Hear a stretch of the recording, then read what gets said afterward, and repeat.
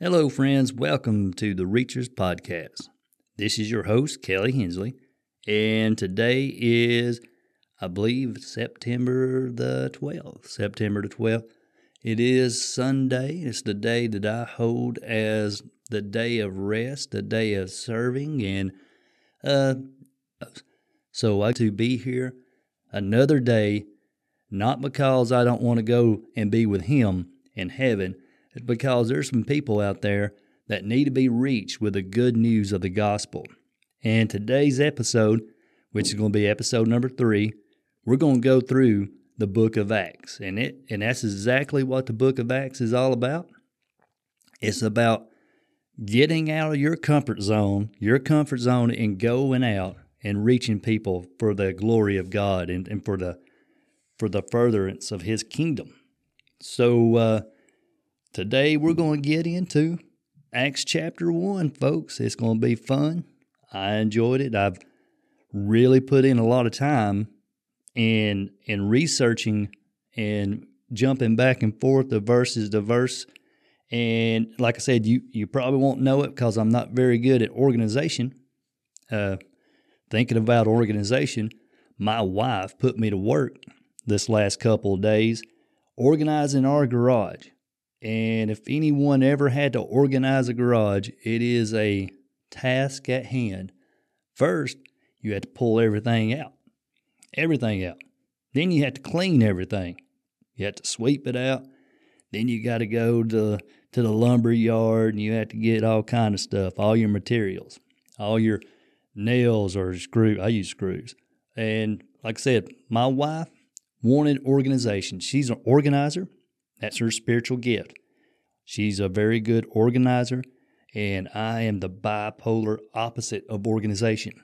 I am chaos. So when chaos meets organization, you got a whirlwind of trouble. And guess what? Organization always wins over chaos. You know, a lot of people say that the world was created through a big bang, and I've never seen a big bang that caused order. You understand? Usually an explosion causes chaos. But God spoke everything into existence, and He causes order. So I'm going to go towards the biblical aspects of creation. So that's just something new. It wasn't part of Acts, but it's something that you should know. And if you want to go and discover it for yourself, do the work, do the footwork. You can see it all around you. Chaos doesn't make a tree. Chaos does not make a car.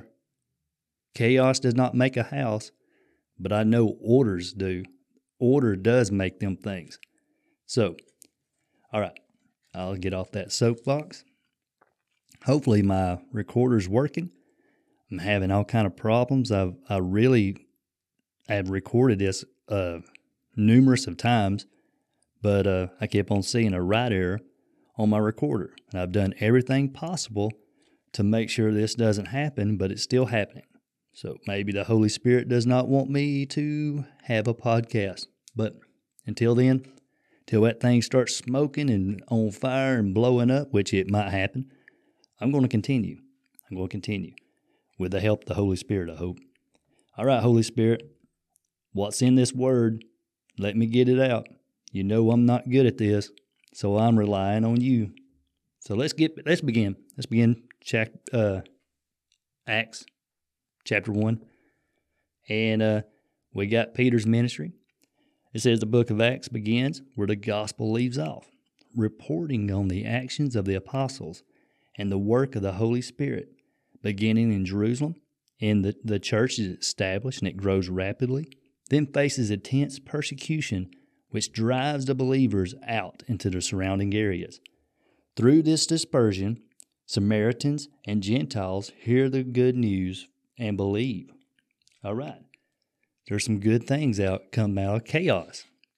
You know, I just told you that nothing good comes out of chaos. Well, the dispersion of the gospel did. You know, they had intense persecution. Hang on, get some water. All right. Got me some water. All right. Intense persecution caused the disciples to move. All right. Chaos caused them to move. And in verse 1, it says, "The former treaties have I made, O Theophilus." The former treaties have I made, O Theophilus, of all that Jesus began, both to do and teach, until the day in which he was taken up, after he, through the Holy Ghost, had given commandments unto the apostles, who he had chosen, to whom also he showed himself alive after his passion by many infallible proofs, being seen of them 40 days, and speaking of the things pertaining to the kingdom of God. And being assembled together with them, commanded them that they should not depart from Jerusalem, but wait for the promise of the Father, which said he, Ye have heard of me, for John truly baptized with water, but ye shall baptize with the Holy Ghost not many days hence. Not many days hence. That went along all the way to chapter 5. Let's back up. This is the former treaties I have made. All right, the former treaties meaning books. O Theophilus. And I scratched my head on O Theophilus. I wanted to know who O Theophilus was, because I'm going to tell you in Luke chapter 1, verse 3, he also wrote to Theophilus. And it spiked my interest here.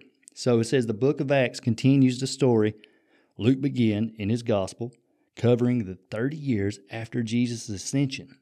In the short time the church was established and the gospel of salvation was taken throughout the world, even the capital of the Roman Empire.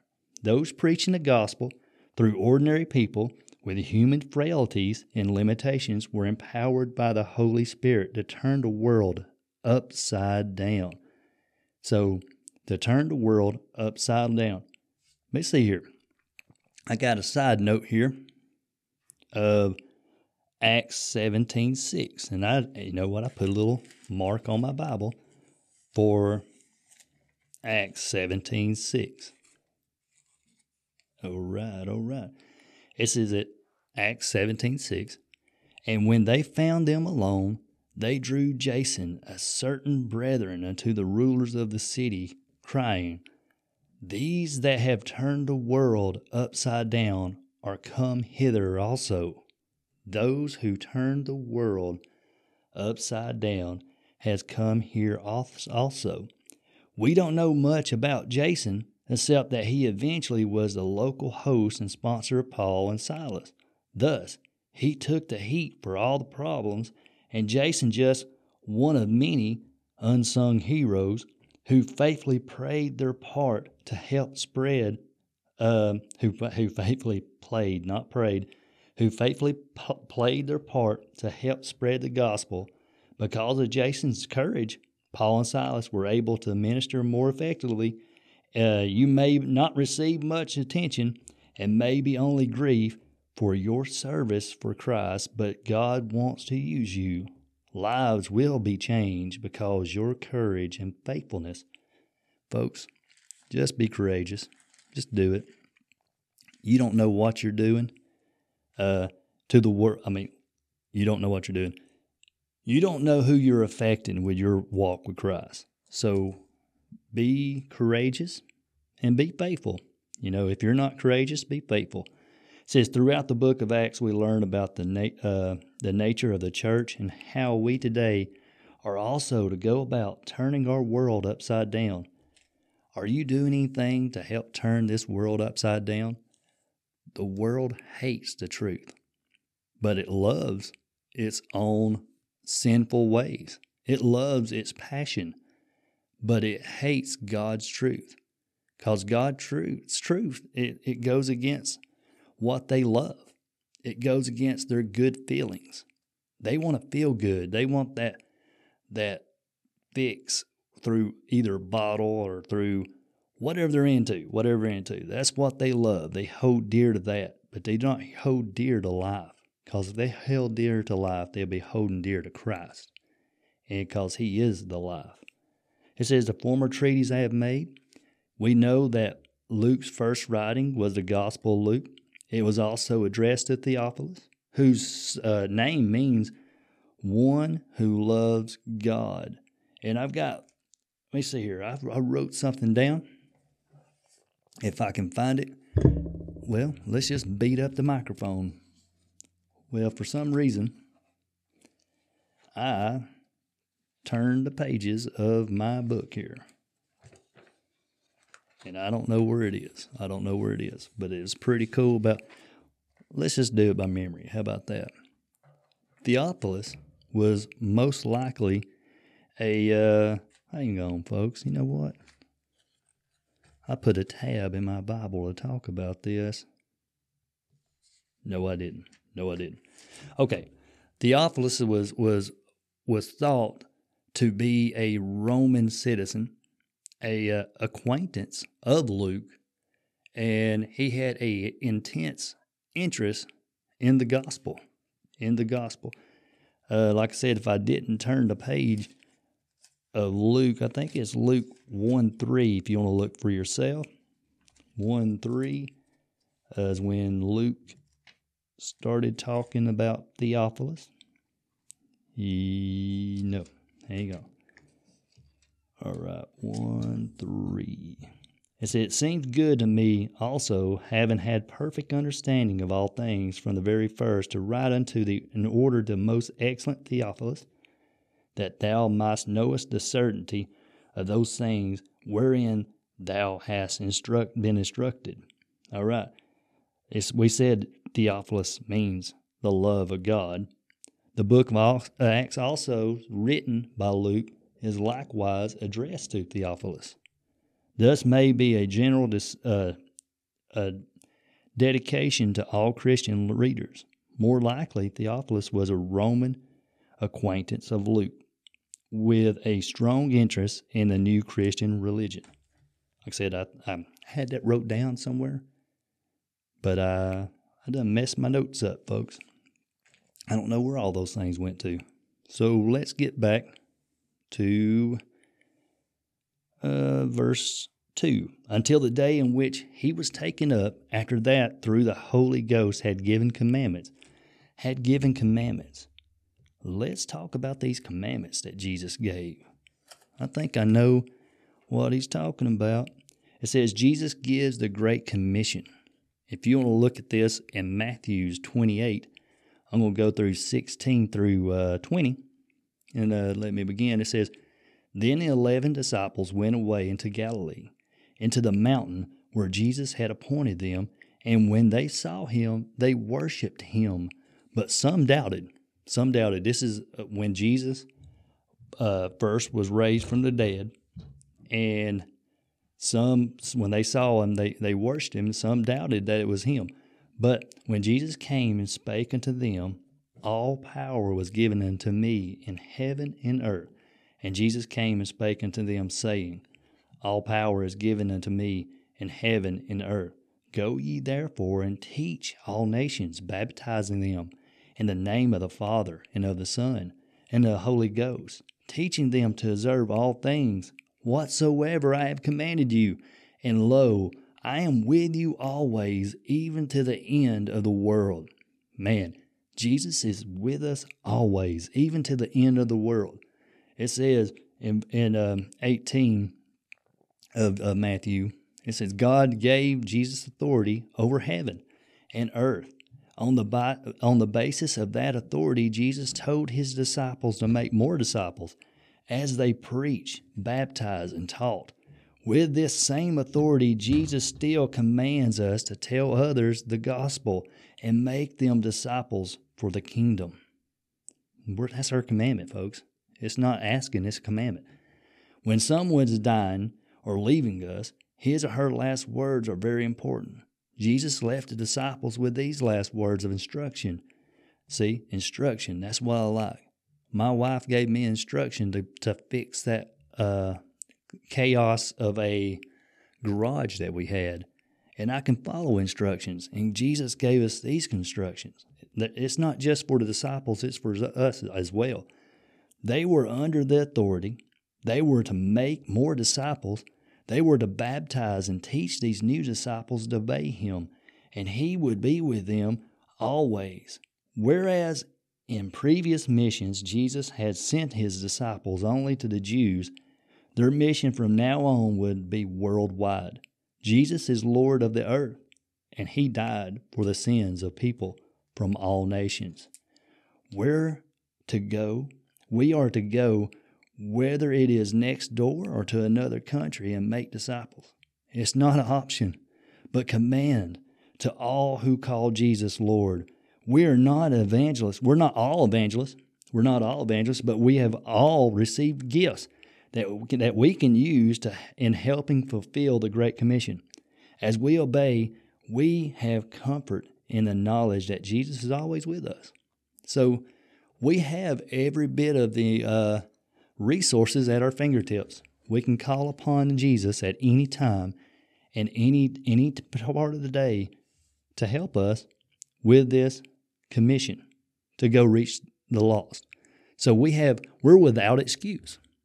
We have everything that we need here to go and fulfill God's purpose in our life. Everything. It says Jesus explained that with his coming, the kingdom of God was inaugurated. When he ascended into heaven, God's kingdom would remain in the hearts of all believers through the presence of the Holy Spirit. But the kingdom of God will not be fully realized until Jesus Christ comes again to judge all people and remove all evil from the world. Until the time, believers are to work to spread God's kingdom across the world. The book of Acts records how this work was begun, what the early church started. We must continue. Man, we've got everything laid out. We have a game plan here to go reach people, to get out of our padded pews, to get out our blessed assurance and go outside. You have to go outside for this. You have to go outside your comfort zone. You have to go outside your home.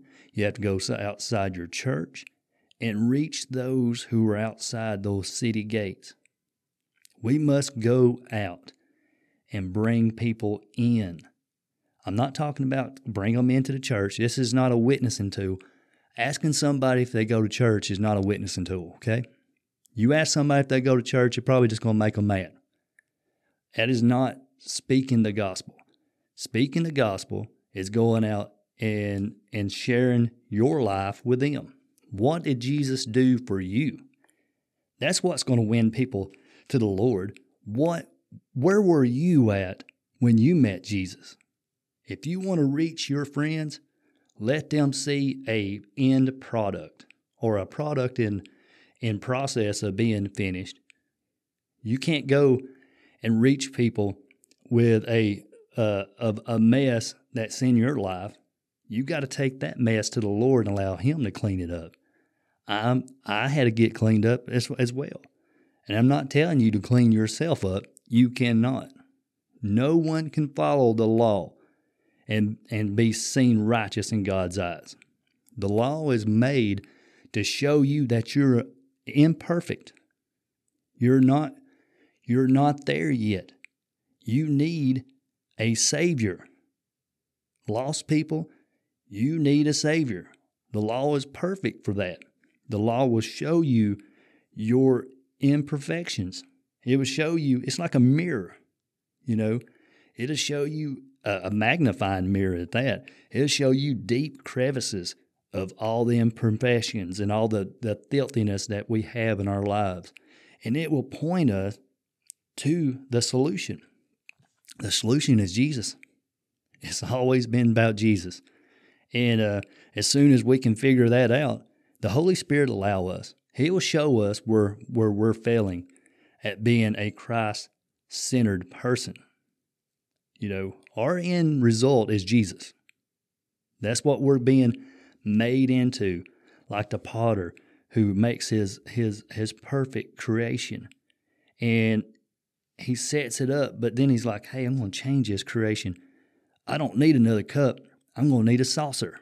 So he makes it into a saucer, and he has every right to make that cup into a saucer because it really works for His purpose. And that's what He's doing to us. He's creating us for His purpose. You know what? Some of us don't want to be a saucer.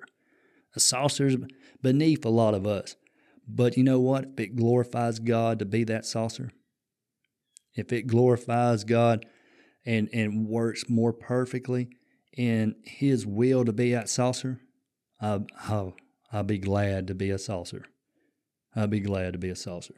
If that's proper English, that's how it's the plate underneath the cup for all the people that don't understand Southern English. So I don't know what it's called. But anyway, I got off on a rant. I don't even know where I left off. We're just going to pick up on something, okay? I'm going to pick up on, hey, we're going to move on up to, all right. That was 3. It says, many infallible proofs being seen of them 40 days, and speaking of the things pertaining to the kingdom of God, and being assembled together from Jerusalem. But wait for the promise of the Father. Wait. That's something I have a hard time doing. I have a hard time waiting for some reason.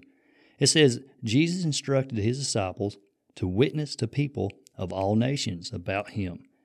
We already talked about Matthew and the Great Commission, but they were told to wait first for the Holy Spirit. God has important work for you to do for Him, but you must do it by the power of the Holy Spirit. We often like to get on with the job, even if it means running ahead of God. But waiting is sometimes part of God's plan. Are you waiting and listening for God's complete instructions? Or are you running ahead of His plans? We need God's timing and power to be truly effective. And I'm going to tell you, I am very guilty of this. I run ahead all the time. Even, if someone at church asks me to do something, I think it's, God must want me to do it. So I just jump in without praying, without seeking counsel of the person that really matters. I'll jump in and I make a mess of it and I wear myself out. And like I said, when you're in a position that you're not designed to be in, and you're running against the downward stream like a trout. Trout goes upstream. Well, you're running upstream is what I'm trying to say. And like I said, you'll wear yourself out because you're not in your place. You're not in your gift. But once you find your perfect gift, you really fit. I often tell people that I always felt like a puzzle piece in the wrong box. Of course, I can fit in there. I can force myself in it, but I really illustrate the picture that God tried to design for my life. So there's nothing wrong with trying things, folks. There's nothing wrong with trying. I tried to be a Sunday school teacher. I tried to play the guitar at church. I even done a layman revival one time, and I'm not saying that I did a terrible job, but I just never really felt like I fit in that position. But I tried. So I had to find what I really fit in. And what I really fit, and I feel that God's really called me to do, is as-you-go ministry. Because that's the only thing that I've ever done in my entire life that actually fit the right box of the puzzle. I fit into this. I can go to people and tell them about the Lord, complete strangers, It's not hard it is difficult. I'm not going to say it's not difficult, but it seems like it flows better. And I do have setbacks, and I do have times where I don't want to do it. I have times where I get tired of doing that, and I'm like, Lord, why do you have me here?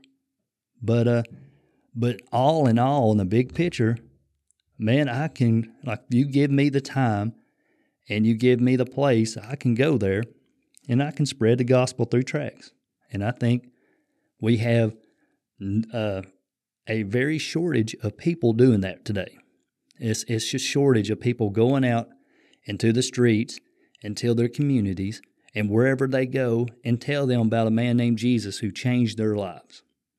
We need more men and women to be the book of Acts type of people who are not afraid to go out and tell people about Jesus. We need men like this. And that's what God gave us instructions through Acts. And I'm so thankful for going through Acts. So let me get back on track. I will get off track time to time. Verse 6, when they therefore were come together, they asked of him, saying, Lord, wilt thou at this time restore again the kingdom of Israel? Man, they're still thinking about Jesus being the king of earthly Israel. That's what they're concerned with right now. But here's what Jesus' answer is. It says, and he said unto them, it is not for you to know the time or the season for which the Father hath put in his own power. But ye shall receive power after the Holy Ghost is come upon you, and ye shall be witnesses unto me both in Jerusalem and all Judea and Samaria and unto the uttermost part of the earth. The uttermost part of the earth is to the ends of the earth. So let's see what we got to say about this. It's okay. During the year of Jesus' ministry on earth, the disciples continually wondered of his kingdom. When would it come? What would their role be? In the traditional view, the Messiah would be part of the earthly conqueror who would free Israel from Rome, but the kingdom Jesus spoke about was first a spiritual kingdom established in the hearts of lives of believers. God's presence and power dwell in believers in the person of the Holy Ghost. So we got God's power and his kingdom inside us. So when we join together and we're all filled with the Spirit, we're kingdom people. We're all walking kingdom people now.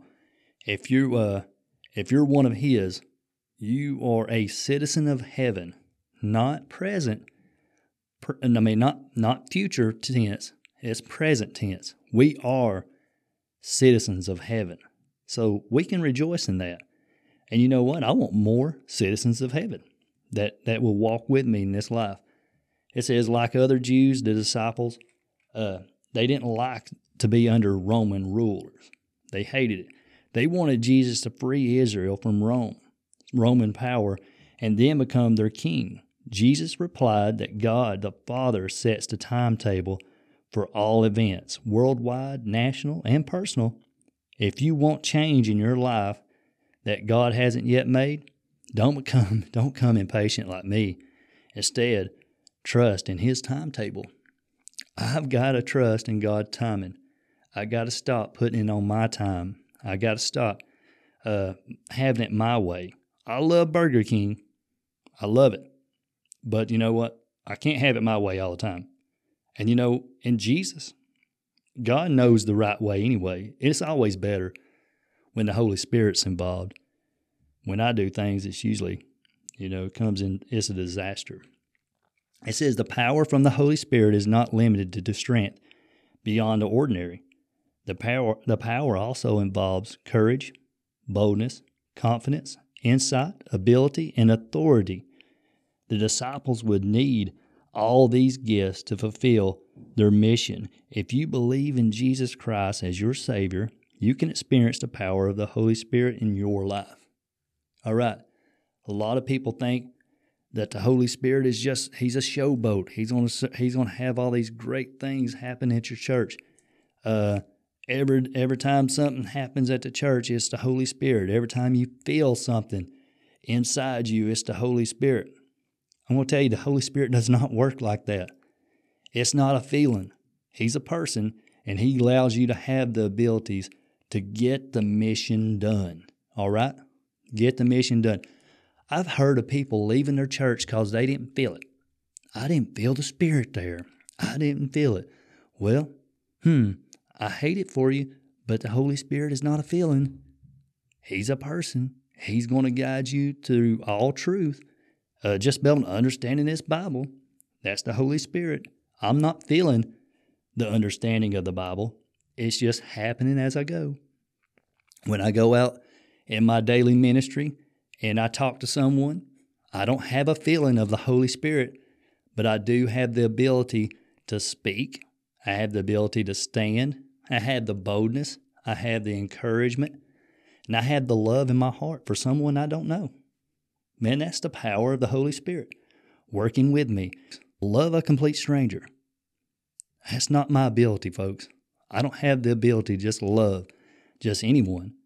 I don't have the ability to love my neighbor. My enemy. Boy, that's power. That's power to love someone who hates you, to love someone who despises you, who makes fun of you, who probably done things to you that is unmentionable, and you can still love that person. That's power of the Holy Spirit, folks. It's not a feeling. It's power. So, that's my rant. It says, Jesus promised disciples that they would receive power to witness. See, they got the power to witness after they received the Holy Spirit. Notice the progression. They will receive the Holy Spirit. They will receive the Holy Spirit. He will give them power. And 3, they would witness with extraordinary results. We often try to reverse the order and witness by our own power and authority. So let's see what that sounds like. Excuse me. It says they would witness with extraordinary results. Then he would give them power. Then 1, they would receive the Holy Spirit. It does not work in reverse. It just don't make sense. So we're going to use it as it comes. We receive the Holy Spirit. He gives us power. Then we witness with extraordinary results. Witnessing is not showing what we can do for God, but showing and telling what God has done in us. Like I said before, that showing what God's done in your life is going to win people to the Lord. And we got to tell it in truth, folks. We got to be very truthful. You know, sometimes you ever heard the story, the truth hurts? Well, it does, because you know what the truth means? You got to tell people about sin. You got to tell people about the punishment of sin, which is death. You got to tell people about God's prison for that people rightly merit for their sins, which is hell. A lot of people don't like talking about hell, but hell's a real place. Hell's God's, like I said, prison without parole. But you got to also tell people the good news. You cannot have good news until you know the bad news, right? The good news is so much better when you got the bad news first. That's why most people tell you the bad news first. So you tell them the bad news, but then you start telling them the good news, that God loved. Remember John 3:16, that God so loved the world, he gave his only begotten Son, that whoever believeth on him shall not perish, but have everlasting life. That's good news. God has made the way for us unrighteous sinners to be righteous in his eyes. We can be made righteous and whole through our faith and trust in Jesus alone. And there's going to be some repentance involved. A lot of people are very unrepentive, and I've heard people says, repentance is not necessary. Well, I'm sorry, a change of heart is necessary. A change of direction is necessary. A change in your daily actions is necessary to come to Christ. It is. You have is basically agreeing that God's right. I agree that you're right, and I need to be righteous through your Son Jesus. That's what repentance is. It sounds like a very bad churchy word, but it's not. It's a good thing. It's a good thing. Let's go on to chapter 9. Chapter 9. It says, And when he had spoken these things, while they beheld, he was taken up, and a cloud received him out of their sight. Oh man, that has to be an awesome sight. If you don't believe after seeing that, you don't believe that after Jesus died, buried, resurrected, didn't you see him lifted up into the sky and the clouds? You're not going to believe anything if you don't believe that. If you don't see it, if you see it with your own eyes, and you still like, well, I don't know about that. Where's the ropes at? Somebody's pulling him up. No, that is the power of God lifting his Son up. Okay, It says, "And while they looked steadfastly toward heaven, as he went up, behold, two men stood by them in white apparel, which also said, Ye men of Galilee, why stand up ye gazing up into heaven? The same Jesus, which is taken up from you into heaven, shall so come in like manner as ye have seen him go into heaven." So as he goes up to heaven, we're going to see him come back in a like manner. And I'm going to tell you what, if I turned around and I was looking up and I was seeing my Lord and Savior go up into heaven into a cloud, then all of a sudden there's two people dressed in white saying, "You men of Galilee," and that'll spook me a little bit. But let's see what it has to say here. It said it was important for the disciples to see Jesus taken up into heaven. Then they knew without any of the doubt that he was God and that his home was in heaven. So they needed to see that. Many people need to see that in our lives today. Many people need to see that we believe and we trust in this God who came to earth and it was taken up in like manner, and is going to come back in like manner. It says, after 40 days with his disciples, Jesus ascended into heaven. Two angels proclaimed to the disciples that one day Jesus would return in the same way he went, bodily and visibly. History is not haphazard. It is moving toward a specific point, the return of Jesus to judge and rule over the earth. We should be ready for his sudden return. In 1 Thessalonians 5:2, it says, "For yourself know perfectly that the day of the Lord so cometh as a thief in the night." Folks, are you ready? Like a thief in the night. A thief in the night comes unexpectedly. A thief ain't going to announce his coming, okay? He's not going to announce his coming. So you got to be prepared for Jesus' coming, because we're not promised today or tomorrow. Right now is what we got. This second. The next second, we don't know. We have no idea. But the Bible says to be ready for the coming of Jesus and be ready for the time that you may depart.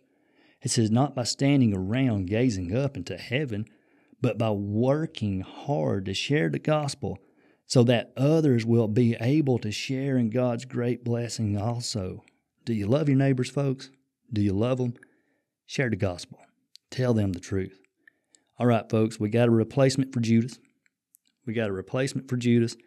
And who is it? That's what I want to know. I'm getting anxious. I need to know who's going to be the number 12 again. We got 11 so far. Then returned they unto Jerusalem. This is verse 12. Then they turned unto Jerusalem from the mount called Olivet, which is from Jerusalem a Sabbath-day journey. Let's stop right there. That's verse 12. A Sabbath-day journey. A Sabbath-day journey is a distance of 2,000 cubits that, under a rabbi law, a Jew might travel on limit to travel 2,000 cubits. All right, folks, I've done the math. 1 cubit is 18 inches. That is a foot and a half. And a mile, I believe, is 5,280 feet. 5,280 feet. If you do the math, that's about a 1.7 miles. So they can travel 1.7 miles on a Sabbath day. That's by law. They were able to do that to get around. It says, and that's how far it was from when they traveled. And when they were come in, they went up into a upper room where where Peter and James were, and John and Andrew and Philip and Thomas and Bartholomew and Matthew, James the son of Alphaeus, and Simon Zealots, and Judas the brother of James. These all continued with one another accord in prayer and supplication with the women and Mary the mother of Jesus and with his brethren. All right, let's stop there for a minute. We'll catch our thoughts. It says, after Christ ascended into heaven, the disciples immediately returned to Jerusalem and had prayed and had a prayer meeting. Jesus said that they would be baptized with the Holy Spirit in a few days, so they waited and prayed When you face a difficult task, an important decision, or baffling dilemma, don't rush into the work. Just hope it, don't rush into the work and just hope it happens the way it should. Instead, your first step should be to pray for the Holy Spirit's power and guidance. So stop, drop, and pray. So if you have a dilemma in your life, it don't matter how big, how small, stop, drop, and pray. So these all continue with one accord in prayer and supplication. They all continued in prayer. They wanted to know what to do. They wanted to know. They had a dilemma. They needed another witness in their group. You know, they lost one, Judas. So they're looking for another one, and they looked up for the right person to help them with this task. They asked Jesus to help them. So at this time, Jesus' brothers were the disciples during Jesus' time. At this time, Jesus' brothers were with the disciples. During Jesus' lifetime, they did not believe he was the Messiah, but his resurrections must have continued to convict them that Jesus, man, I'm messing up here. Hang on. Let me get my due north here. Let me get my due north. I wasn't even going to read that. Okay, let's get back to the business here. Basically what it's saying that Jesus' brothers did not believe that Jesus was the Messiah during his lifetime, but after his resurrection and ascension on to heaven, they witnessed that. Boy, they became very bold in their belief in Jesus. They came very bold, and they were willing to do what it took to pass on the knowledge that they seen of their risen Savior. Hey, he was a brother. They lived with him. Imagine you're one of your siblings that you lived and you spent your whole life just so happened to be the Son of God. Would you believe? It'd be hard for me to believe, to know my brother after all the stuff that we've been through. We about beat each other up when we was kids. And you tell me now he's a Messiah? I'll have some deep thought on that. But anyway, let's go back to 18, or go to 18. It says, now this man purchased a field with the reward of iniquity. Okay, make sure I didn't. All right, yeah, now this man purchased a field with the reward of iniquity, and falling headlong, he burst asunder, talking about Judas, in the midst, and all his bowels gushed out. Man, that's pretty gross, man. I can't believe they wrote this in the Bible. But you know, the Bible's true, and sometimes the truth is graphic, and this is very graphic.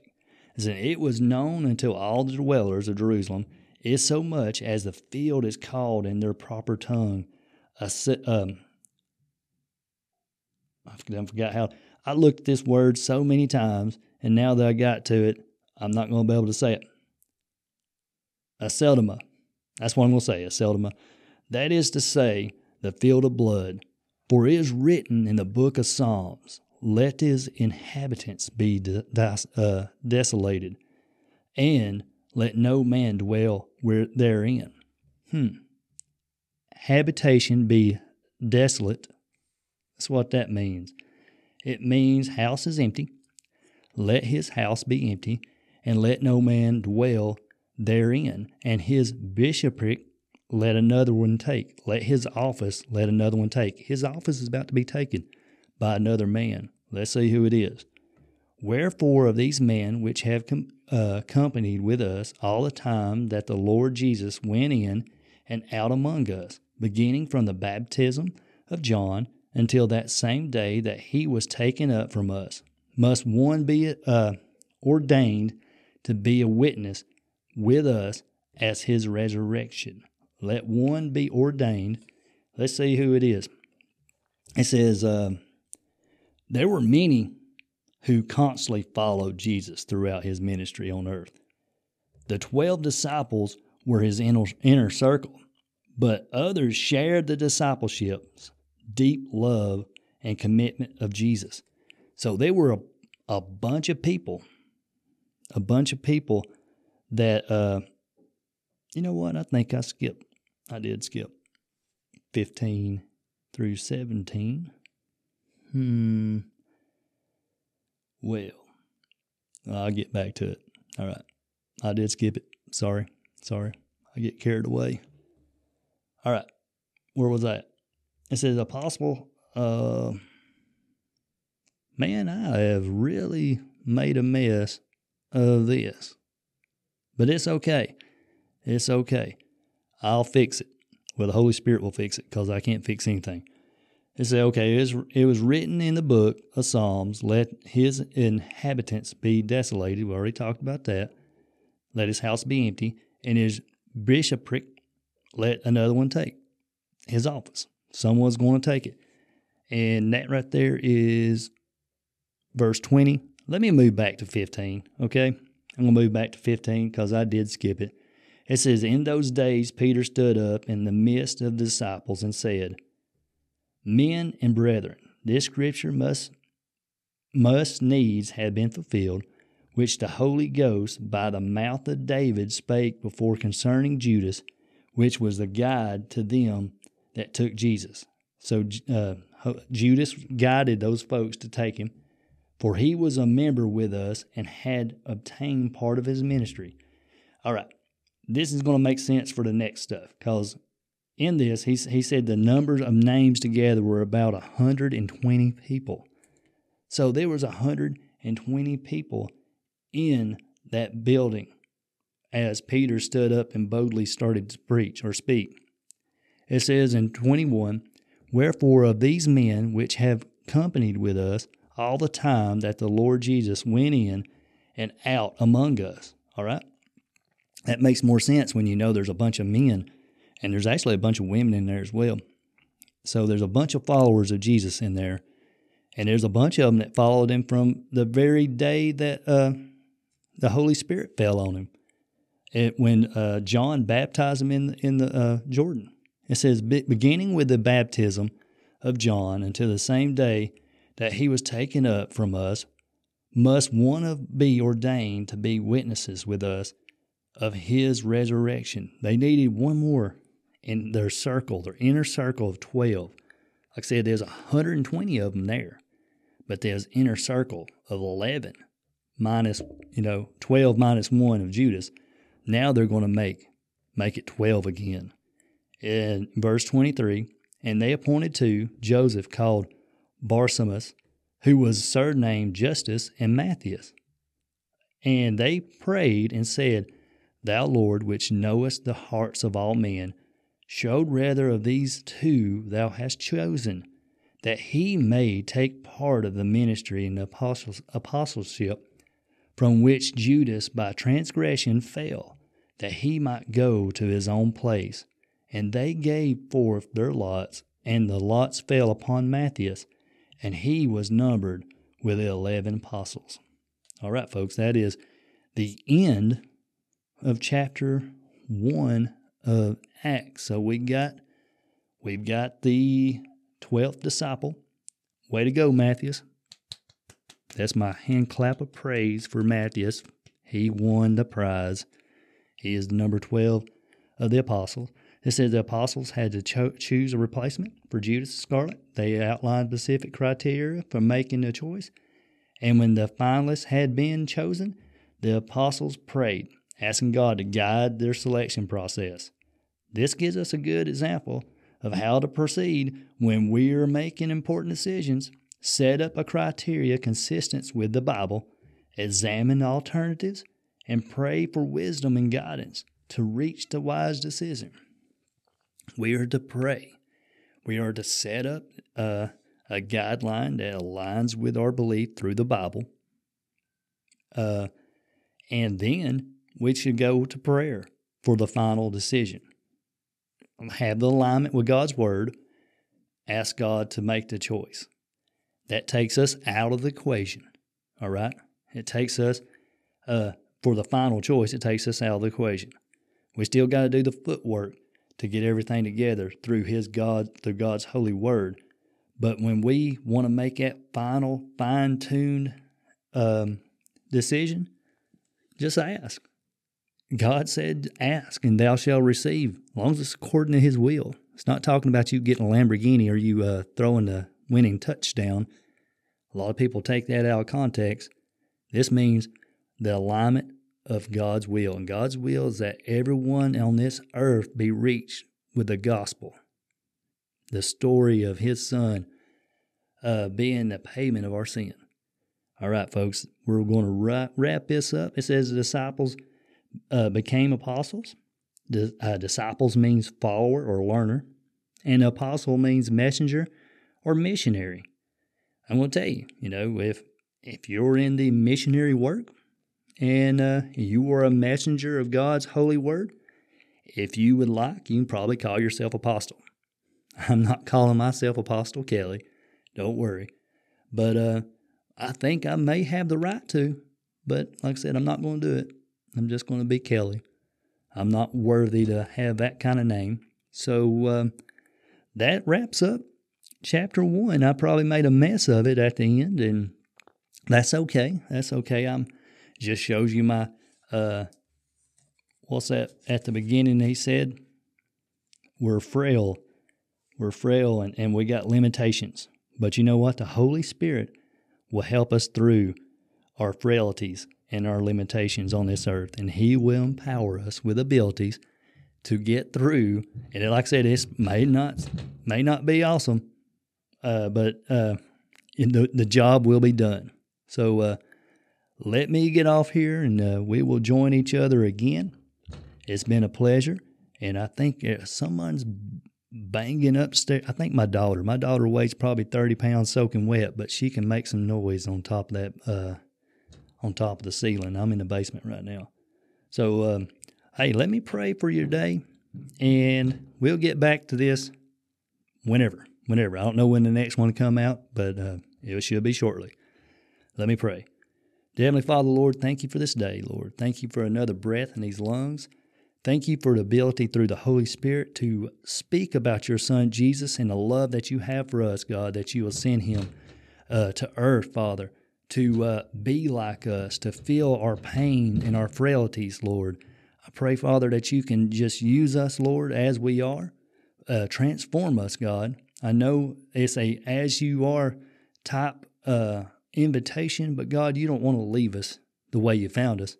You want to continue to change our lives, Lord, and our hearts and our minds, and put us on a direction, God, that will help you and serve you in a way, Lord, that gives you honor and glory. And Father, I pray, Lord, that you give us that power through the Holy Spirit, God, that we can reach the uttermost parts of the world, Father, with the good news of the gospel. And I pray, Lord, that you just give us all power, Father, to equip us, Lord, to do your work. And Father, we love you and we honor you today, God, and we give you the reverence that you deserve. For in Jesus' name we pray. Amen. We'll see you. This is the Reachers Podcast.